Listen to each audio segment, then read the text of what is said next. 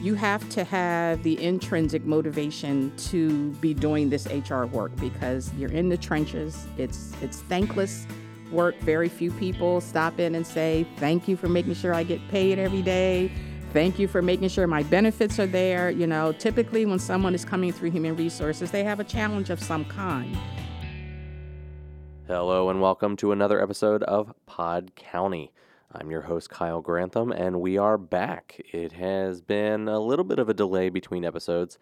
Unfortunately, the pandemic has decided it wants to come back in a second wave, if you will, although I'm not really sure the first wave ever really crested.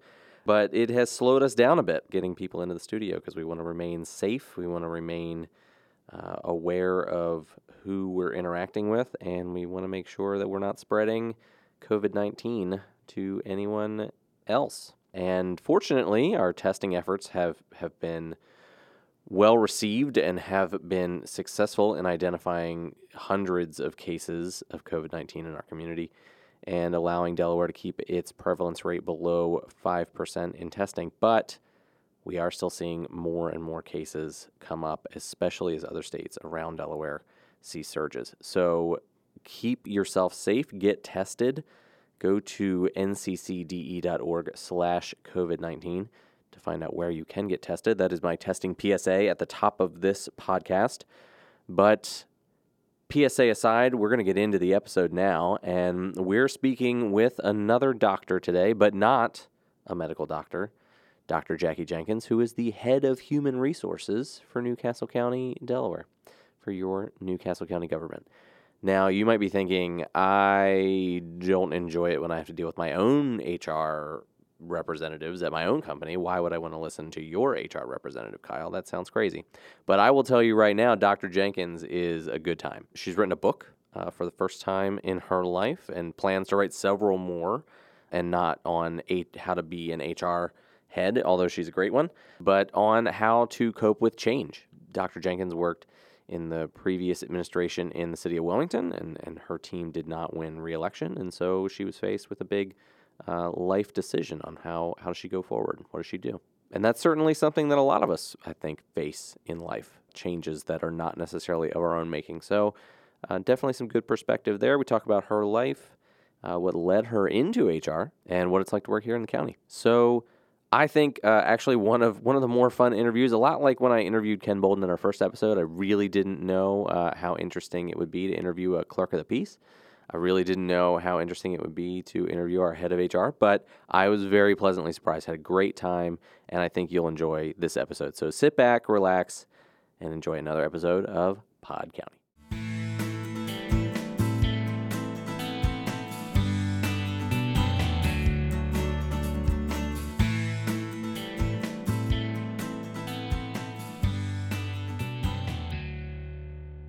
Welcome to another episode of Pod County.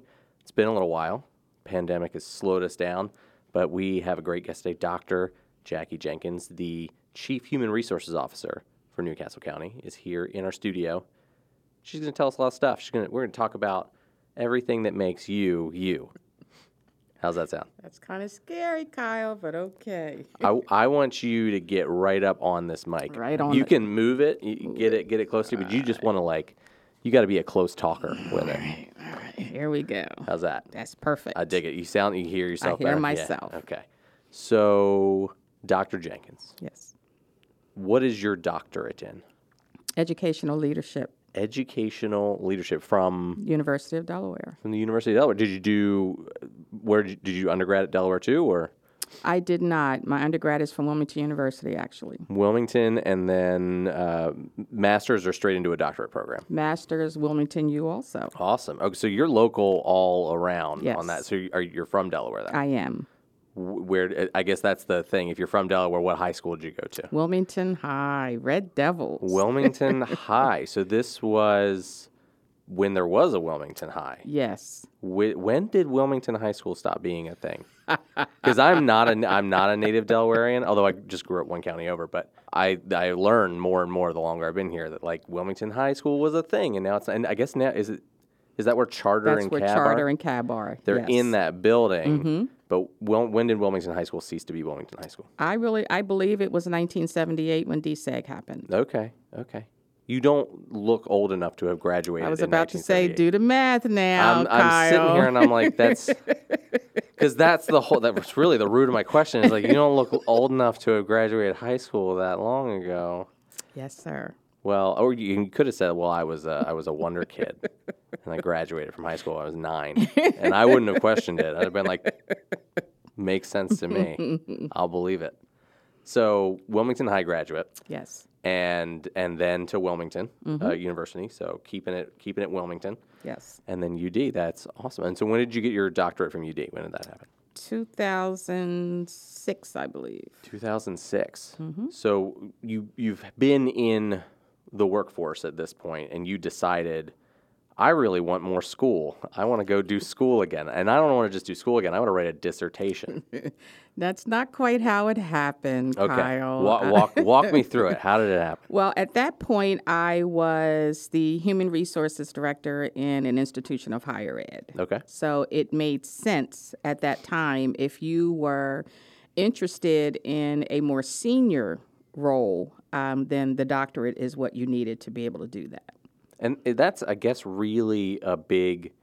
It's funny because here in government, you see some doctors in public service. I mean, obviously yourself, but in education, it's like a requirement. If you're going to be leading educators or leading educational institutions, you need to have that prefix. Absolutely. And so, well, I guess let's back up. When you were coming out of high school, was HR executive like in your mind? What did you want to do? That's an interesting question, Kyle. My freshman year, I was a biology major. At Wilmington, really? Well, really, I was at Lincoln University at the time. But I was also a 16-year-old freshman, so not quite 9. But See? I knew it. See? Trying to get one past me, and I got it right. Lincoln, that's up. That's just up over the border, right? Oxford, Pennsylvania. Yeah, okay. I grew up in Rising Sun, so I'm used to driving past it on Route 1 where the exit is, rung a bell. So you started biology. Yes. Funny, because my sister started at Towson in biology, and she's now a first grade teacher. Absolutely. So I don't know what that's about. But did you also realize that you hated biology? Because she did real quick. No, I did not. Again, as a 16-year-old college freshman, that was very young. And it was more about my inability to integrate myself into an adult environment at 16. Sure. So when I came home on break that year, I packed up my things. And, as a lot of incoming freshmen, that first transition, that first semester, I have tons of nieces and nephews that we've had that it's going to get better, growing pains, being away from home. But being the first-generation college student in my family, it was more, if you want to come home, come on home. It's okay. We can find something. Because, of course, my parents obviously thought I was too young, too, to be in college. So I came home and got myself acclimated. Initially, the plan was for me to go to Howard University. Now, again, a bigger university in a bigger city, still young. And then we decided against that. So I ended up at Wilmington University, and somehow I shifted from biology to business, not quite sure how that happened. And I have a girlfriend that says, you started out in biology, I shifted to medical technology, and then I found my way in the business world. But then ultimately she says you became a doctor anyway. So there you go. You think that was going to happen at some point? If you had stayed biology, would you have gone full on through to the highest tier you can get? I think so, yeah. Because I'm just a lifelong learner and a glutton for punishment, some would say. So, you just keep going and you keep going. The opportunities were available to me. My tuition was paid at that point.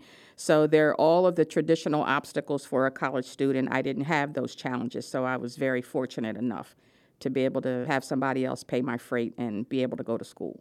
I think that's kind of the root of where I was going. That did you just kind of have that personality that you wanted to drive as far as you could, or were you more you fell into something that it really pulled you into it? Because I know I enjoy learning. I read a ton.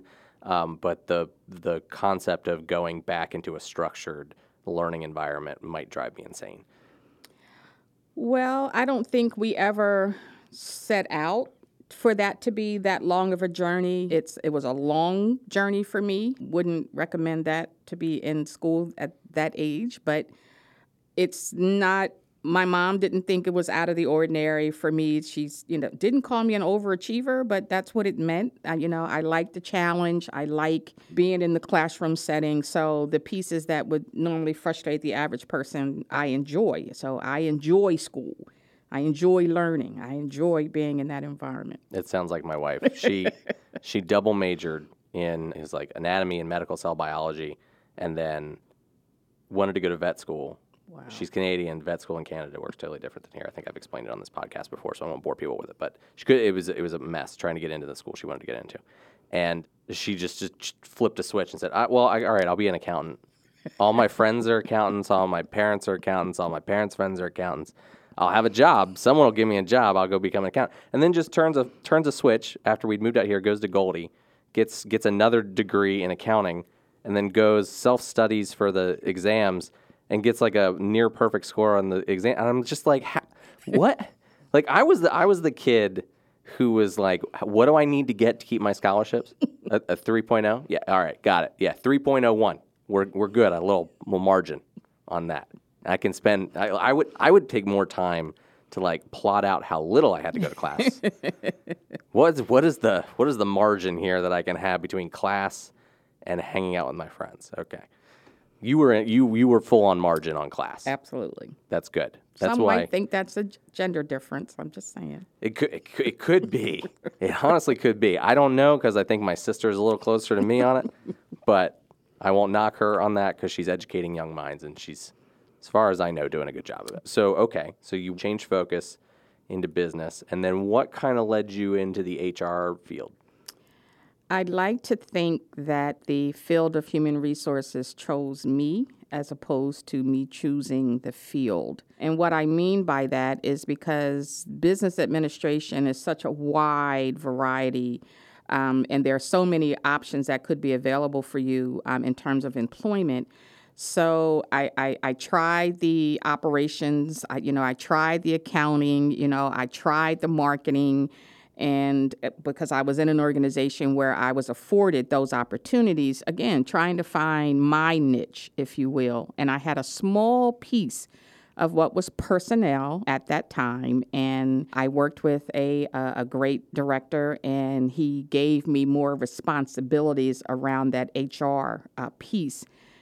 And I realized that I found my niche, and then put myself back in school to get a master's in human resources, and the rest, they say, is history. There you go. And so walk me through a bit of your career path. Where did you kind of move through before you were here at the county? Well, my entire career, believe it or not, has been in public sector. So I started out at the city, local government, the city of Wilmington. I moved on to the state through Delaware Tech in higher ed, was their HR director for 16 years or so. Then I found my way back at the city of Wilmington. So I had local public sector, then I had state public sector. Then my team lost the election. I was appointed, and as many of us, so I found myself unemployed, was able to retire because I started working at such a young age. There you go. And putting money away, right? You can work at a young age and spend it all. Absolutely. You were putting it away. That's smart. So I was able to do some consulting work for a while, and then, of course, I had time on my hands to write a book. And then the county reached out, needed some help in the space of human resources, and here I am. Yeah, so Vanessa Phillips, who's now our Chief Administrative Officer, has been for, 3 years now. How long have you been HR Director? Because it would be about that long. 15 months. 15 months, okay. And so then there was a little gap, and so probably about 2 years, I guess, Vanessa's been CAO. She was the Chief Human Resources Officer, and now you're there and doing a great job. I think we've seen more. I feel like we get more communication from HR now. Certainly a lot of the HR training stuff that's been a big focus of the administration's been great. And I think that, right now, especially what we're going through as a society, it really started in the Me Too movement. Now it's moved into a broader social justice around race and treatment of individuals and implicit bias. HR departments are like the most important department at any company right now, or governmental organization. How does it feel? I feel like, if anything, like this is HR's moment to shine, right? How does it feel kind of having that spotlight? Well, Kyle, I will say that HR has always been the most important department. HR has always been shining. However, I think the narrative has shifted where we are no longer viewed as the bureaucrat of the organization, and we are now emerging as a strategic partner. So it's great to be recognized. However, you have to have the intrinsic motivation to be doing this HR work because you're in the trenches. It's thankless work. Very few people stop in and say, thank you for making sure I get paid every day. Thank you for making sure my benefits are there. Typically when someone is coming through human resources, they have a challenge of some kind. So you have to recognize that you don't get your personal satisfaction coming to work every day. You got to bring that in with you because people are looking for help, support, whatever the case may be. And certainly now when we are in the middle of a pandemic, that the kind of help and support has shifted because our leadership skills have had to shift. How we hold people accountable has had to shift. So I think we are on the front line more now because we are, again, as I indicated, more of a strategic partner, and we are being viewed more as a resource to manage the day-to-day as opposed to you only go to HR when there's a problem. Are you a fan of like streaming shows? Mm-hmm. So do you have Apple TV? Yes. Have you watched Mythic Quest? No, I have not. Highly recommend it. It's Rob McElhenney from Always Sunny is the star of the show. They have a game like a I don't know really what you would call it, maybe like a Fortnite style game, but it's more like Dungeons and Dragons kind of thing. But he's like the lead creator at this game studio, and it explores a lot of these kind of funny dynamics in gaming. But they have one person is their whole HR department, and all the people keep going to her, and like she's a therapist, and she's like, why do you people only ever come to me when you have a problem? I keep telling you all the time. And it's just fun. I'm listening to you describe, like, people only would ever come to us when they haven't. I'm like, yeah, I've seen this. I've seen this play out in a TV show. And to me, sometimes it kind of feels like the dynamic is like HR is the concerned scientist in every disaster movie that's like preaching we need to do X, Y, and Z. And people are like, well, okay, Mr. Scientist. Like, and then all of a sudden the disaster happens and you're like, well, I'm here. I'm here to help with this plan that I've had for so long. And like I said, I know for us, I came, out of journalism, out of newspapers. The journalism industry as a whole, it's built to be reactive, right? Because you're reacting to things as you happen, or you're reacting to things as they happen. But I would say overall management is very reactive in there. There's not a lot of advanced forethought and training and planning for workplace anything. And coming into this environment where it's very much structured around risk management in that sense, it was actually kind of refreshing to like see, this is what a normal news journalism is not remotely a normal workplace. And so this kind of was a very eye-opening, like this is how normal workplaces work. You have these trainings and you learn these things, and okay. Of course, then you see on the news when you don't have those things, how badly things can go. Absolutely. So anyway, looping back in, you mentioned you wrote a book. I did. Tell me a little bit about what the book is about and what led to that book. Well, I mentioned previously that our team lost the election, and for the first time in my life, I am unemployed. And first of all, you don't want to be at this age, and it's not 40, being unemployed. That's number one, because employers have so many other options at a much cheaper price to be able to employ other individuals. However, even though I was in a position to retire, even though I felt like I can't be the only person who is finding themselves in this kind of challenging environment, being unemployed for the first time. And what I was seeing is other members of my team were being picked up, and there was not an opportunity for me, which was strange. By that time, I had transitioned out of human resources, even though that's my passion, and I will always be an HR practitioner. My other passion is education, fighting again for the little people. In human resources, I believe that we are creating better outcomes for adults in a professional setting. And in education, we have segments of our populations who are underserved or, whose needs aren't being met. We're not seeing the kinds of educational outcomes. So champion smaller class sizes, champion ensuring that you have people who are in front of these little people that they can identify with and that those adults can identify with the children and their challenges. So I was on that front line ensuring that we had ample summer learning opportunities because that's where our kids experience, the gaps and et cetera. So being out here, and I was fortunate enough to be able to pick up contracts, to be able to do some of this work. I did some work for the governor's office around grade level reading. Okay, so if our kids are not able to read, they can't learn. So, sure. Up to third grade, you're learning how to read. After third grade, you're reading to learn. So that was my space, which kind of helped me along. But I thought it was also important to kind of journal and document this, what I called my closed door experience, meaning yesterday I had a job, today I do not. But your closed door experience, what I realized, can be a lot of things. It can be divorce. It can be losing your job. It can be missing out on this perfect house that you wanted to put a bid in on. It could be death. There are a number of reasons that people experience closed door experiences.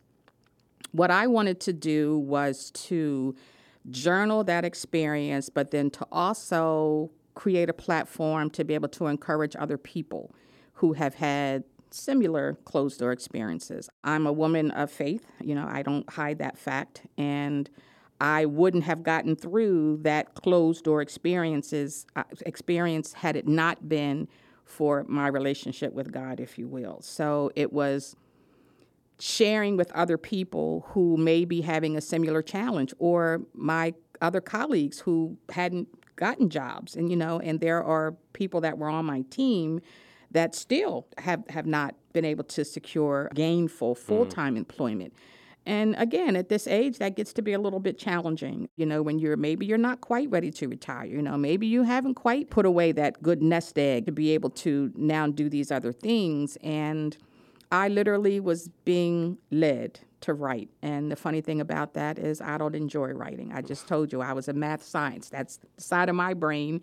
Give me a statistics problem and a blank board and I'm in until the end. Sure. But the creative, warm and fuzzy side of my brain, that's not what I typically tap into. So it was challenging having to really be vulnerable and to share with people what I was not only experiencing, but what I was also feeling during that time, and having to be patient and to wait for God to determine, what our next steps were going to be. And at first it was get that book done. And then once I did that, other opportunities opened themselves up. Yeah, it's funny because going into journalism, the running joke is you go into journalism so you never have to do math again. And you go into photojournalism so you never have to do math or write anything ever again. So I understand that thinking from the opposite end where it's like, I was really good at math. I just didn't like it though. I was doing like calculus as a junior and I did not enjoy any of it. And really like senior year, I checked out. I got good grades, but it's that last semester was, whew. I saw the finish line where I knew I'd never have to do another sigma sign anything. Understood. Whew. Yeah. So, but I get that like flipping your brain over to the other side, right? And it's a left-right divide on that, and pulling that out, especially if you've never done it, can be daunting. Did you find that you were running into a lot of walls, or did it kind of flow out of you? I think a combination of the two. In my doctoral program, one of the things that I absolutely shared was I believed I found my writing voice, okay? Because remember, that wasn't something that I enjoyed doing, so I resisted. I hated having to write papers because that's just not something that I enjoy doing. And I can remember my first class in the doctoral program. We had we had a grading conference. So, you grade yourself and, then they grade and we meet somewhere in the middle. And I just remember her telling me that she thought my writing was stiff, is the term that she used. Well, 4 years after my program, I ran across that paper, and she was being very generous and polite by saying it was stiff. You could tell that I didn't enjoy, you could tell that by the writing itself. So over time, and of course, in your doctoral program, that's all you do, is write papers and write more papers and write more papers. And eventually you find your voice if you don't have it, or you at least have a greater appreciation for writing, because either you embrace it and it gets easier, or you don't and it gets harder. So not knowing that was preparing me for being able to write a book ultimately later. But I believe that that's one of the side benefits that I received by going through my doctoral program, was really finding my writing voice. And once I was able to do that, it was a lot easier and the writing flowed better. Because I believe that my book is inspired by God, it was sort of easy to just listen and listen for the content, because it was not my desire nor my goal to write a book. So if that's not my desire, what's the content going to be? I had no idea. Is it going to be something that people will want to read? I didn't know, because I didn't have a good sense as to what that content should be about. It was just me simply being obedient to the desire to write as had been deposited. And once I started, it got a little easier. And so, your inspiration for this is this kind of sense of loss, or would you say also kind of like a loss of identity too? Because I feel so many people kind of attach their identity to what they do instead of, generally who they are inside. That's a good question. I don't think it was me losing my identity so much as other people making me feel like I've lost my identity, if that makes sense to you. No, 100%. Because when I left journalism, the question I get all the time is like, oh, do you miss all the stuff you were doing? And it's like, well, I miss covering the Eagles. I miss covering Firefly. I don't miss constantly worrying if I'm going to get laid off. I don't miss newsroom politics. I don't miss, for the polite way to say it, poor managers. I don't miss the negative stress that I had. Sure, I miss some of the fun stuff, but I do fun stuff now that replaces that fun stuff, right? But I get that, because then you kind of have that flashback moment of like, well, actually, you know what? I do kind of never get to do that thing again, So that was just, I kind of wondered if you went through kind of the same thing a little bit, because I didn't personally, it didn't linger with me, but every time I'd get the questions and then I start thinking about it, I would kind of go down that road of, well, yeah. But so now you've come into the county 15 months ago, and you kind of said like, well, I could be retired. I wrote a book. What made you want to come back into it? Did you just still have that longing to do, or did you feel at a certain point, I'm out. Maybe I will stay out. Maybe I'll keep writing. Who knows? That's interesting. Again, the story is I reached out to someone. In the midst of that, I had a car accident too. So, totaled my car, multiple surgeries. So all that was happening while I was trying to write, while I was trying to do consulting work. And you had no inspiration in this book whatsoever. None. Just nothing. None. No Wow. desire at all. And so I'm trying to figure out what exactly I'm doing or what I'm supposed to be doing. And so I finished the book. It was clear to me that I needed to get that book done. Once I finished the book, it's now what? I've never written. I don't know what you're supposed to do next. I don't know what the process is. I'm online. I think Siri's listening and giving me, ads in my feed. And, my sister was sick at the time. And so all of that was going on simultaneously. And then I realized, well, I need resources to be able to move the book forward. I don't think using my savings is the best use of that nest egg. For sure. And I thought, well, I've recovered enough. I think I'm ready to kind of get back out here and do more contract work. And honestly, I approached someone to at least make an introduction, just to say that I'm available, I'm out here. If there's any HR work that you need help, with, that I would be available. Shortly thereafter, I get a call asking for me to come in for an interview. And I literally thought that person was confused because I didn't apply for a job. So, but I'm not going to make you think you're confused. I'm going to, whatever you say, yep, I'm going to do it. Yes, ma'am. I'll let you figure it out when I'm in the building. And when I got here, it was, an interview panel that I didn't know. I wasn't prepared for it because I didn't know I was coming in for an interview. And, the rest, they say, is history. I got through the process, and then I literally had to ask myself, to your question, is this what I'm ready to go back to?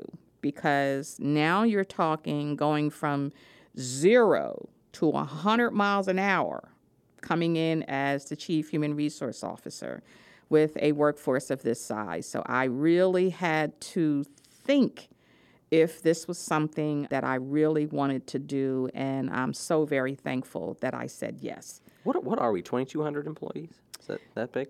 They're between full and part-time, yeah. And you were with the city before. How big is the city? Half that. Yeah, so double up. So the city's probably half. The Delaware Tech was probably in the middle. So, it kept increasing. But it's public sector, it's union work, it's all of the challenges. But it has been an incredible journey coming on board. The publisher was waiting. No, I was waiting to hear back from the publisher at the same time that I was going through this process. And so now I have a book that's ready to go, and I'm looking at the contract to sign and being nervous about that. Friends told me not to self-publish, that you really want to go through a publisher. And I'm thinking, I've watched lots of movies where people submit hundreds and hundreds of manuscripts that never get picked up by people. And do I go through this whole process and then only have to go through the rejection, aspect of it? And again, I'm fortunate enough that my very first publisher, I submitted my manuscript and it was picked up the very first time. We went through the editing process, et cetera. And when it was time to now move forward and launch, I was here and had the resources to be able to do that. So I'm excited about what doors that's going to open from that perspective. And I've already started my second project, so I'm excited about that. So I'm going from not liking writing, and now here it is, my second project that I'm working on. So nice. It's exciting. Can I say I had a very similar experience with getting the phone call and you're pretty sure they're calling the wrong person. My first full-on big internship. I had interned at the News Journal, but it was an unpaid internship, and it did lead to a job there down the road. But I got a call from the Sacramento Bee. I had graduated from Ohio. I graduated early, mostly because I was I could stay here and keep partying, but I'm done. That's probably not a good idea. And I can remember being at home. I was trying to figure out what I wanted to do. I'd probably applied for 50 internships, and I would get this phone call from a California number. And they're like, yeah, we just wanted to talk to you about this internship. I had no recollection of applying for this internship, and I was 85% sure they were calling the wrong person. That they had got I don't know where they got my number, but same thing. I'm like, you know what? Yeah, I cannot wait. I will let you figure out you have the wrong person after you've flown me to California. That'll work. Totally get that, 100%.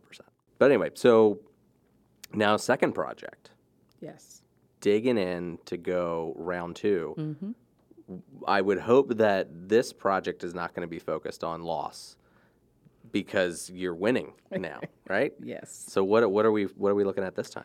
Well, my first project was about trust, right? This next, because I'm in a space of need, a space of void, okay, this next project is more around following the lead. So you got to trust before you can follow. And I'm using the learning how to dance analogy. Okay, you got to trust your teacher. You got to trust your partner. You got to trust that they know the steps. You got to trust that you can follow them to where they lead. And now you're out on the dance floor and you're doing a great job. But you've got to study. You've got to learn your own genre that you're interested in. Okay, and then once you decide that you now want to practice with a professional of some sort, then you have to follow their lead. You have to trust them. You have to take their guidance and direction. And so this is more about, now that you trust me, will you go where I tell you? Are you a big dancer? Not so much. No, but that's your baseline analogy. That's my analogy. Yes. All right. Yes. Okay. Cool. And so what's your timeline on it? I'm probably close to half. So I'm thinking 6 months maybe. But that's really 6 months of focused because it's outlined. You know, that's how that's my process. So I have the whole book outlined. You know, it's just a matter of now finish putting the meat on the bones in terms of, okay, now I know what this chapter is supposed to be about. Okay, now finding the time to sit down and creating content around that piece of it. So.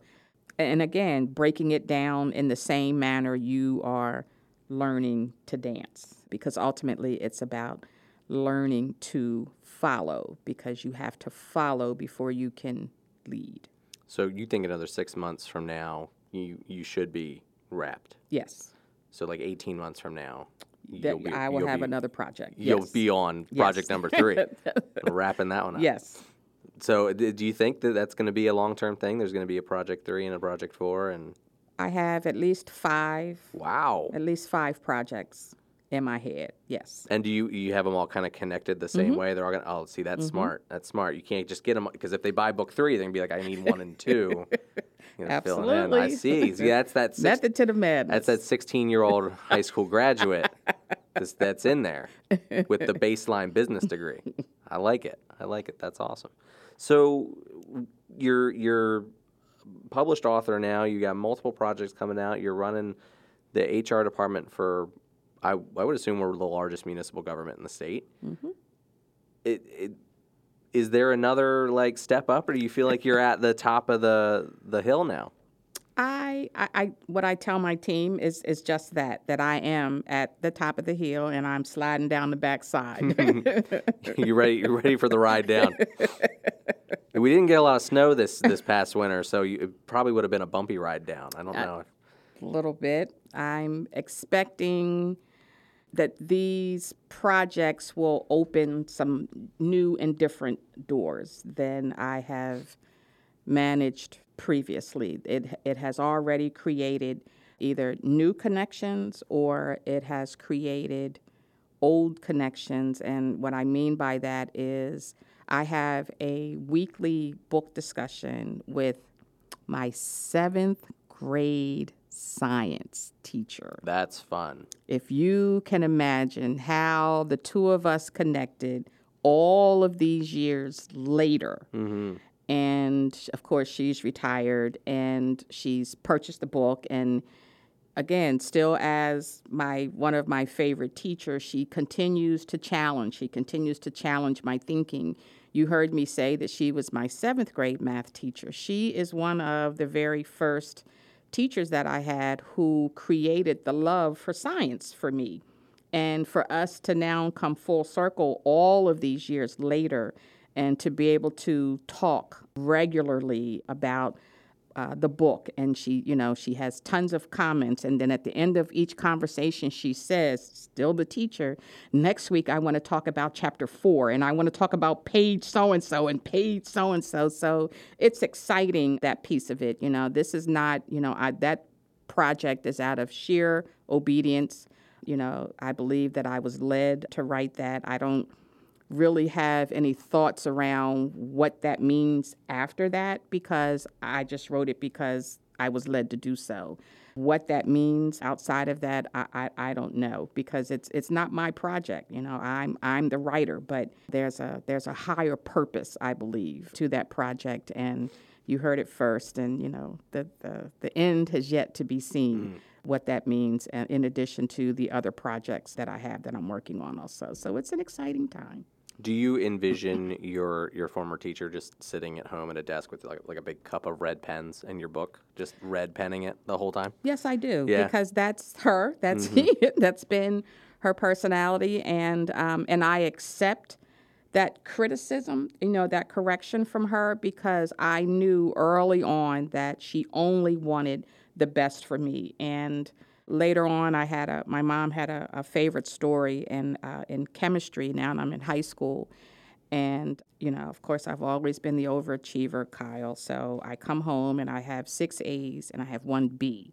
How dare you? And I made my mom go to school and talk to my chemistry teacher about the B. You ruined my perfect report card. That's so funny. And, my mom laughs and she says, I really cannot believe that I am going up to the school about a B. And the chemistry teacher said, well, she got an 89 average this semester, this marking period. I could have given her the 1 point, because, at that point, 90 was an A. And she said, but I knew she didn't work hard to get that 89. And if I would have given her that 1 point, I would have gotten less from her the next time around. So, of course, what did I do? I worked twice as hard so that I could be, so then that next marking period, I had the highest average, in the class. But I've always been striving for excellence. That's what my mom has always instilled in me. My mom was a fighter. She never gave up, no matter what challenge came her way. She took it on head on, took the bull by the horns, and I never saw her quit.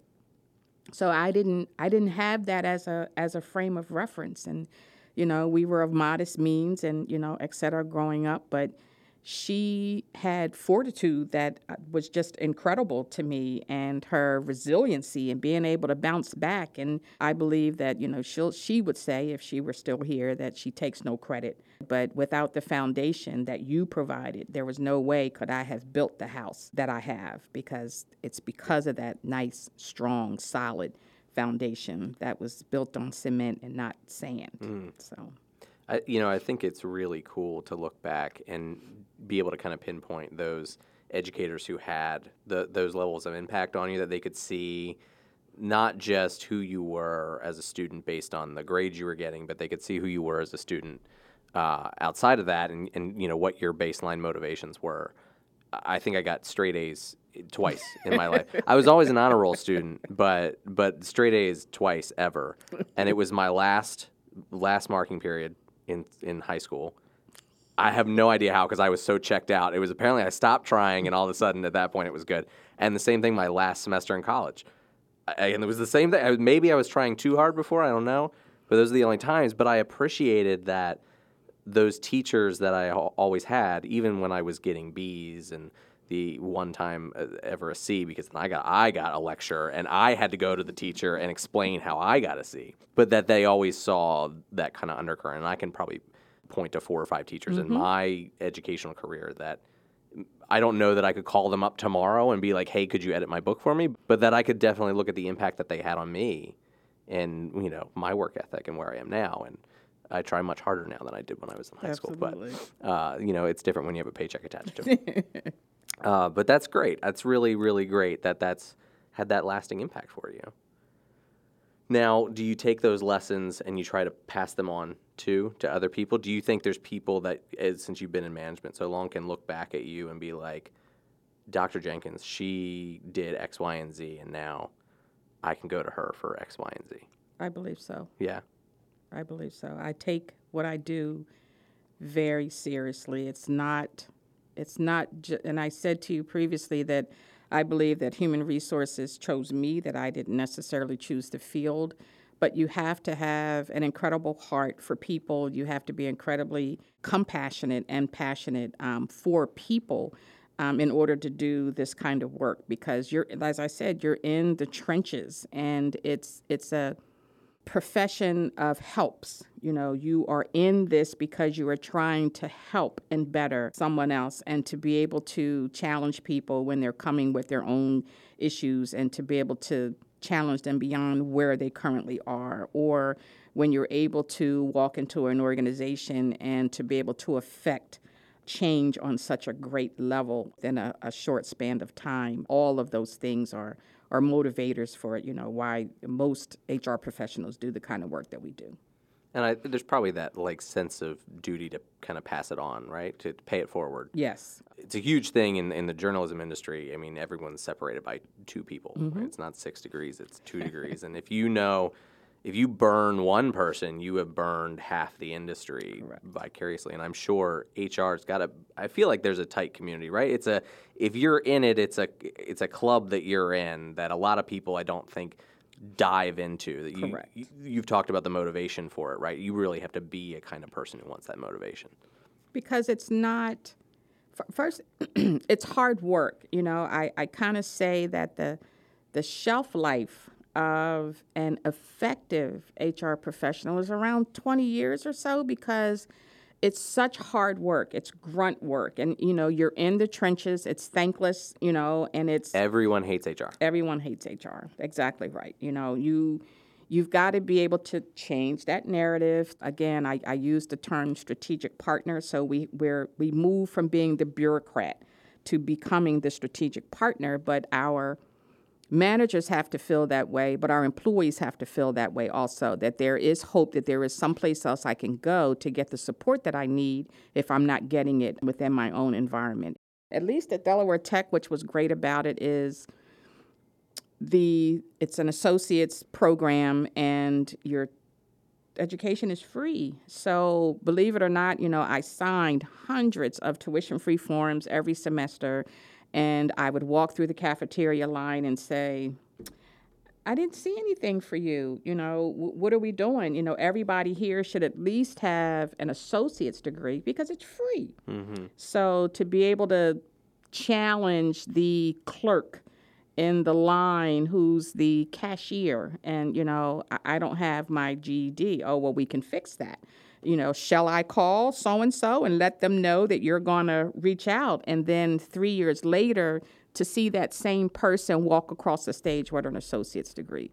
That is why I do the work that I do. And it's trying to encourage and motivate and create more opportunities for individuals to be empowered to accept some responsibility of what their own fate can look like. So, and it's awesome to be able to do that. Well, and you talk too about, the kind of foundation that education sets for you, right? Yes. Whether you're going to build it on solid concrete or sand. If you have any educational foundation can help set you up to build something great. I mean, even like I said, my wife, she's over here with these science degrees, and now she's a CPA, right? Absolutely. You don't even have to have a house built with the foundation with the same material you're going to build the rest of the house out of.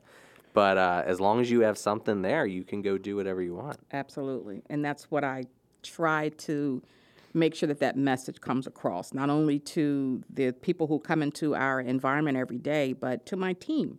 I try to instill in my team that we are the strategic partner. We can't be only the bureaucrats. We have to be able to show that there's some goodness that is coming out of here. And right now trying to show my team that even though everyone has their own individual area of responsibility and seemingly it's not connected, but it is connected, and being able to show the connectedness of the work that we do in HR, making sure that we're able to communicate. How can we be the subject matter experts? How can we communicate that if we don't take the time to be the subject matter experts? So first of all, I appreciated that comment because we've worked really hard to improve communications, working really hard to ensure that our workforce understands what is happening with the COVID and, and our policies and et cetera. Well, the only way that we can do that is that we have to be the subject matter experts in order to be able to hold a Q&A, around these challenges. So I think my team recognizes that we're much more effective as one. I use we're one body, many members. And while the brain may be the most important, it can't function by itself. And, for the whole body, you need all the parts to work together to make the body move. So I use that same analogy with my team to recognize that all of this is still connected. We see employees coming in, unfortunately, we see them in the middle, and then, we see them on their way out. So making sure that is an inviting experience is critical. I think that's a pretty good place to wrap it. Do you have anything else you want to add? Nope. I'm still happy to be here. Hey, I hear that. I hear that. Here's hoping there's more of it, right? Thank you so much for sitting down and talking with me. We've been talking for almost an hour. I just looked down at it and I was like, what? Did I turn this thing on before we started? But yeah, it was a great, fascinating conversation. What is, I don't even think we talked about the title. What is your book? I was about to say one little plug, Kyle. No, it's called When the Door Closes, Do Something Amazing. When the Door Closes, and available at all fine book retailers? Absolutely. Good. Actually, you can get it, so I can go on Amazon. Right now. And I can get it. Yep. And I can be like, she works right across the hall. Yes. That is pretty cool. Welcome to 2020. Huh? Awesome. Well, thank you, Dr. Jenkins. Thanks for sitting down and talking with us, and I hope you have a good rest of everything. I hope this next project and the next project and the next project work out well for you. Thank you so much. It was great to be here. All right.